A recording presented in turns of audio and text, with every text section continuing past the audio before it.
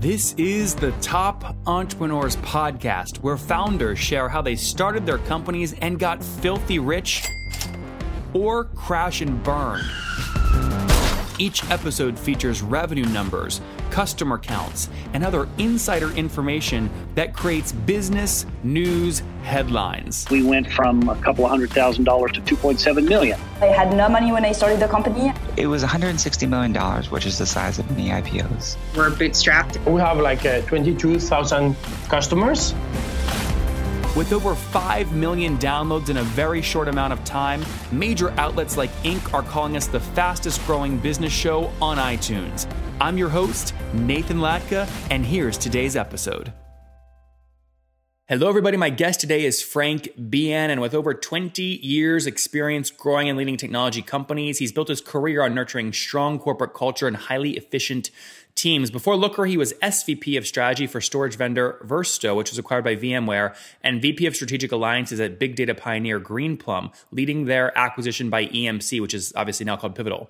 He led product marketing and strategy at early scale-out data warehousing company Sensage and was VP of solution sales at OpenText. Earlier in his career, he held executive roles at Dell and the Federal Reserve. Frank, are you ready to take us to the top? Let's go. All right. So tell us about Looker. Obviously, there's people understand, I think, from the bio, it's a data play, but what do you do and how do you make money? Yeah, a lot of people are talking about data. I think what Looker is trying to do is finally deliver on this promise of creating data cultures. And, that sounds, big and wild and everything, but really it's about getting every person in an organization to use data to make better decisions. It's what everybody's been talking about for 20 years and no one's really been super successful doing. Why? Because it's a hard technical problem. Data, comes from lots of different places that are very messy. You have to clean it up. You have to present it to people in the right ways. You have to make sure that it's not siloed. There were really big, technical problems that had to be solved over the last 20 years that even make it reasonable to put data into the hands of the average user. Mm-hmm. And give me a sense of how people are paying for this. Is it kind of pay as you go per API integration, or is it SaaS model? What's your model? Yeah, we're a SaaS company. We're a subscription model. So we pay or we collect, based on number of users plus a platform fee. It's a pretty traditional SaaS model. And can you give us a general sense of the size of customer? Are people paying $10 a month, $100 a month, $1 million a month? What are you? Yeah, our average customers, the low end would be about $30,000 a year and the high end would be $1 million. Okay. So it really runs the gamut. So you're very much in the kind of high touch enterprise space then. Yeah. I think we did really well in lots of, 50 person and under tech companies. And then that grew to companies like Uber and Facebook and things like that. But we really serve anyone who has a need to access a lot of data. And give me the backstory here. What year was year one? Oh, so we're about 6 years old. The company was founded by a guy named Lloyd Tabb, a genius in sort of the tech industry. A lot of people know him. And he was at a company called Borland way back in the day. And he saw Mosaic, which was the first web browser. And he quit and he formed a company called Commerce Tools and really was one of the first people at Netscape and helped build that stuff out. And he connected with a guy named Mark Randolph, who was obviously the founder of Netflix. He was with Reed at Netflix, the original CEO. And they got together, really looking at this data problem. And I joined a couple months later and off we went. So you were there right from the beginning then, 2011? Yeah, I was probably about 8-9 months in. Okay. And obviously don't be offended here, but why do they need you? Oh, I think, Lloyd knew what he was good at and Mark knew what he was going to be good at. Mark's on the board still. And they wanted someone to come in and help, run it from a business side. Okay. Interesting. So 2011, you launched this thing with these partners. Now have you bootstrapped or raised capital? Yeah, we definitely raised capital. I think the first year was all about the original customers, really capital efficient. And once we had a repeatable business model and the ability to go out and sell repeatably to customers, we raised money. And we've raised about $180 million so far. Yep. So, okay, $180 million raised, founded in 2011. What have you grown your customer base to today? Yeah, so we're about 1,200 customers, maybe 1,300 now, somewhere in there. But, we're growing really nicely. Yep. When you say really nicely, are you talking, 50% year over year, 20%, 100%? We don't go specific, but more than 50, that's for sure. That's pretty. I assume with 180 million raised, you're not going from $1 to $2 of ARR year over year. That's impressive growth at the size of your company you're at. Yep. No, we're really seeing this this, there hasn't been a breakout vendor in a long time in data. I mean, Tableau might have been the last one. And, I think what we're seeing is that kind of trajectory. We're a real SaaS kind of a company on that trajectory in this data space. Yep. Now, I mean, we can do a little bit of back of napkin math. You just mentioned kind of minimum contract values in the $30K annually range. And if you have 1,200 customers, it's fair to say you guys are well past the $36 million ARR mark at this point, correct? Mm-hmm. Yeah, absolutely. But below 100 still? Yeah, I would. That's a good range. Okay, good. That's vague enough where it doesn't hurt you competitively, but still gives you enough credit to say, listen to this guy, he knows what the hell he's doing. Yeah, I mean, we're about 400 people now. We have 8 offices worldwide, and we're really capital efficient. Where's headquarters? In Santa Cruz, California. Oh, I'm envious. You're not being affected by the wildfires, are you? No. We had the Sonoma stuff was up this way, and there were a couple fires down here, but no, not too much. Okay, so we kind of understand team. We understand what you're doing. Tell me more about the economics of this space, because it is competitive. I mean, there's a lot of people vying for kind of this data space. How are you acquiring customers? Yeah, it's interesting. I think a lot of people have been talking about how you get data into the hands of users. But if you really think about all the technologies, they really grew up around the limitations of the database. So you had lots of things to take load off of the database. You had ETL, data prep, visualization. You had all these little pieces. And what was ready and what was needed in the world of data was one platform that kind of swept all that stuff together and did it in a different way. And that's what we do. I mean, architecturally, we're very different. We run on the big, fast cloud databases and the Hadoop stuff and all those kind of things that people talk about. But really, we provide this full platform that allows people to kind of do everything. But literally, how are you acquiring folks? Do you use some of your team? There's an outbound sales strategy there. Is it product marketing? What do you attribute acquisition to? Oh, sure. Yeah. I mean, so, we believe really in focus. So we originally focused on a lot of e-commerce kinds of companies, really saturated that market, moved out from there into sort of the bigger, Fortune 2000 kinds of things. We're about 80% inside sales. So It's an inside sales SaaS motion. And then, we're doing more and more enterprise sales as well. And what do you like to keep kind of as you're scaling? Obviously, you've raised capital, so you have created an ATM that works. You know how to put money in, get money out. What are you trying to keep your kind of money velocity at? When do you want to get your CAC back? How quickly? There. You back? Yeah, can you hear me? No, my question is about payback period. How quickly do you like to get your money back? Yeah, I mean, so, we look at, sort of those SaaS models. We would look a little bit like a Marketo looked originally or something like that. But if it's more than 18 months, we start to worry. Got it. So is it fair to say you're kind of between 12 and 18 now? Yeah, okay. That would be fair. Yeah. And how do you decide when to get more aggressive there or more conservative? You know what? I think if you look at a lot of SaaS companies, growing too fast can be a problem. The wheels come flying off the bus. It's not just that simple unit economics, but there's a lot of other things in how fast you can scale and grow a business. We're a data company. We look at this, 100 ways from Sunday, maintain a lot of metrics, not just about ourselves, but about other companies that we really look at and would like to be. And that's how we drive it. So we grow as fast as we need to grow, that we can do that successfully without jeopardizing the success of the customer. And can you tell me a story, since you are a data company? I bet you have some kind of unique data points you look at that maybe other SaaS platforms don't actually look at. Tell me about one of those unique metrics. So if you think about SaaS, the big thing is really that it's subscription and the customer can quit if it's not successful. So the whole motion, I think about when I used to sell perpetual and they used to call it drive-by selling and all that kind of crazy stuff. Right? Yeah, and now it's not like that anymore. The customer has to be successful. So what you can build around metrics in terms of understanding how people are using the software, where adoption could be better, how you can actually improve features in the product, based on how people are using it. That's what's really interesting. So not only do we do that obviously internally, we look from a customer success perspective at where there might be problems and when we need to jump in and when we need to help a little bit more. But a lot of our customers now are doing that too. Big software companies like Autodesk and things like that are really using this kind of data technology to understand how they can better serve and support customers. So because you have such a large sample size and you have historical data, you probably know what you have to get a customer to do in the first 7 days for them to drastically increase their potential lifetime value with you. What are one or two of those things that you have to get them to do? We have to kind of follow the dollar. If we're not showing something in their core business model that they weren't able to see with some other tool, and that for a lot of like tech companies, that's like some cohort of users over time. I had people join at the last holiday season. Are they worth more than the people who joined in summer a year later, or like how does that look? So it has a lot to do with like retention cohorts or cohorts of user performance over time, and they're having a lot of difficulty doing that in other data tools because so much data is involved. And we can usually show stuff like that really quickly. So it's really find something core to the business model. There's so much like goofy science experiments in data. Like you can measure anything. Everyone's trying to. Yeah, exactly. And I think what we want to do is just go back to the basics. Like let's show you why lifetime value of a customer is X and how it can be Y. Yeah. Talking about your own metrics. I mean, what do you see in terms of annual retention?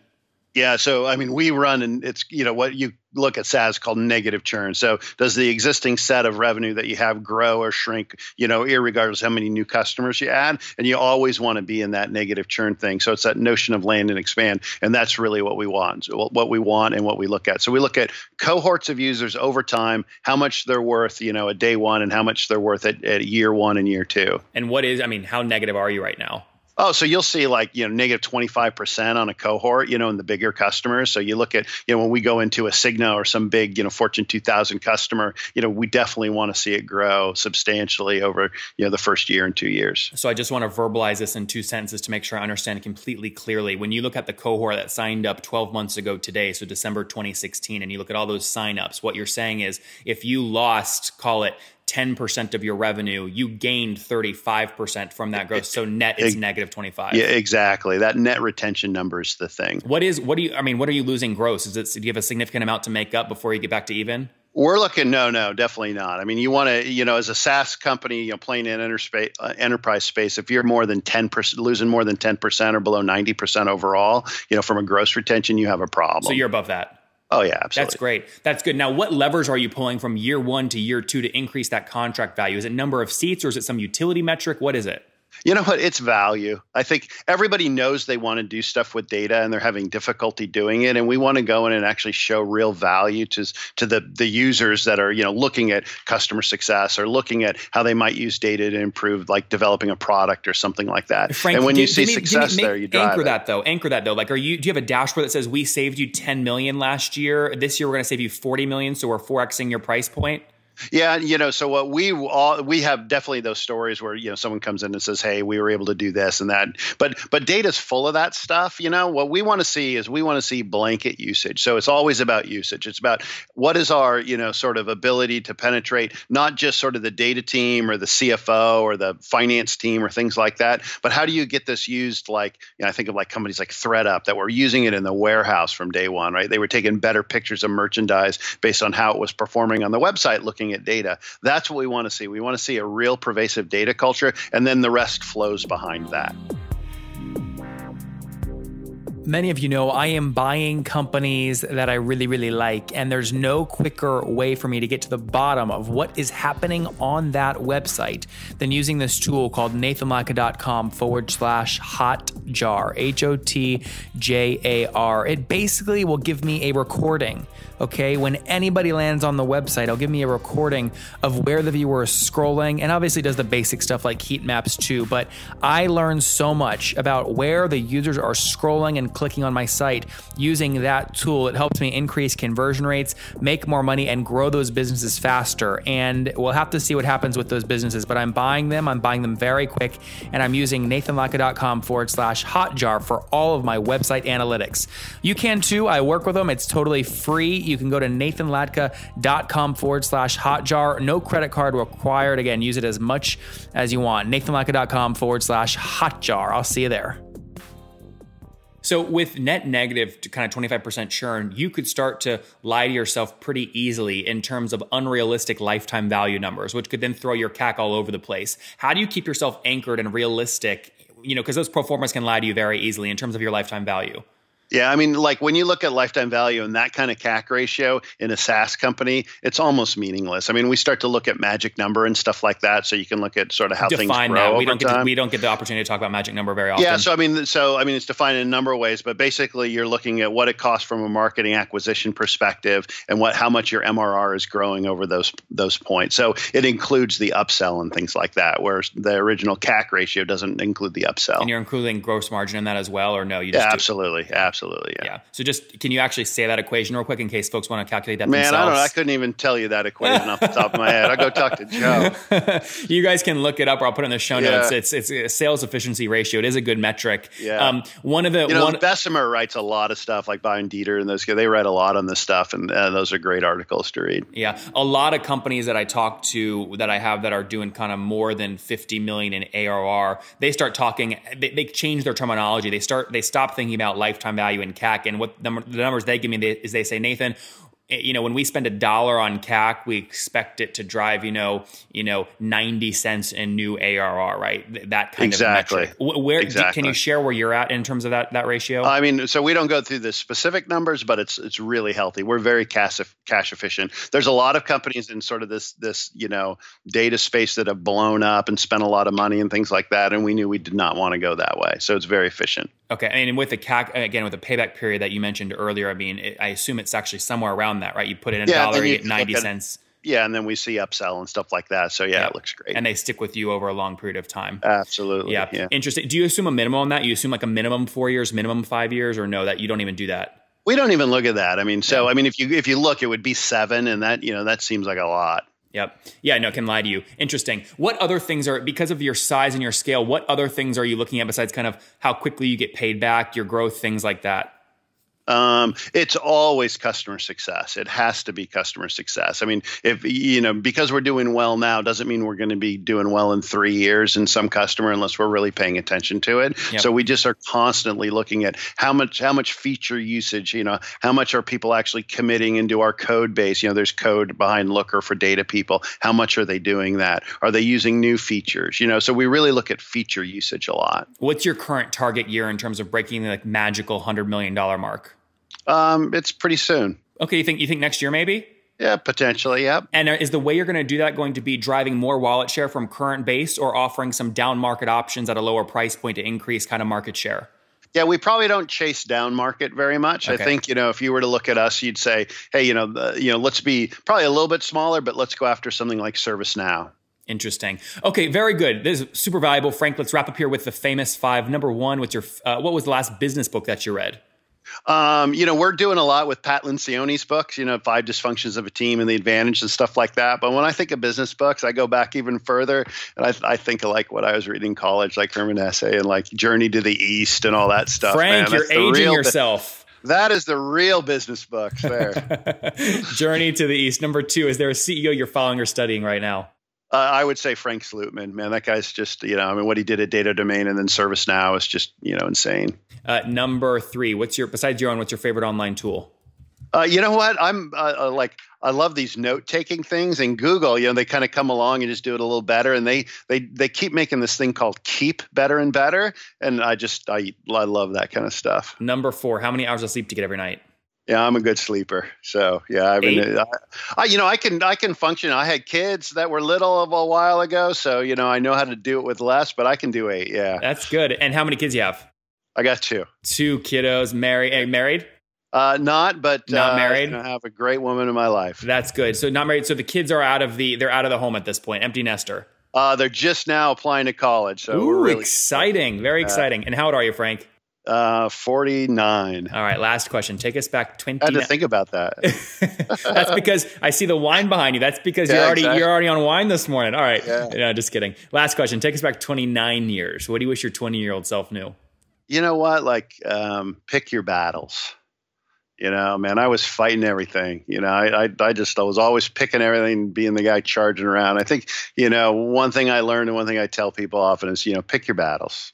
There you guys have it from Frank. Pick your battles. Joined the early kind of startup team in 2011 behind Looker. Great co-founding team. They've now scaled to helping over 1,200 enterprise customers, paying on average at a minimum $2,500 a month. Actually, much more than that, because that just puts them at about $36 million in ARR. But Frank feels good potentially next year about breaking that beautiful $100 million ARR mark, growing around over 50% year over year, which is impressive at these large numbers. $180 million raised. Economics really healthy. Negative 25% churn, net negative churn, which is great. Team of 400 folks based out there in Santa Cruz, California, and other remote locations. Again, helping you make more sense of your data. Frank, thanks for taking us to the top. All right, great. See you, Nathan.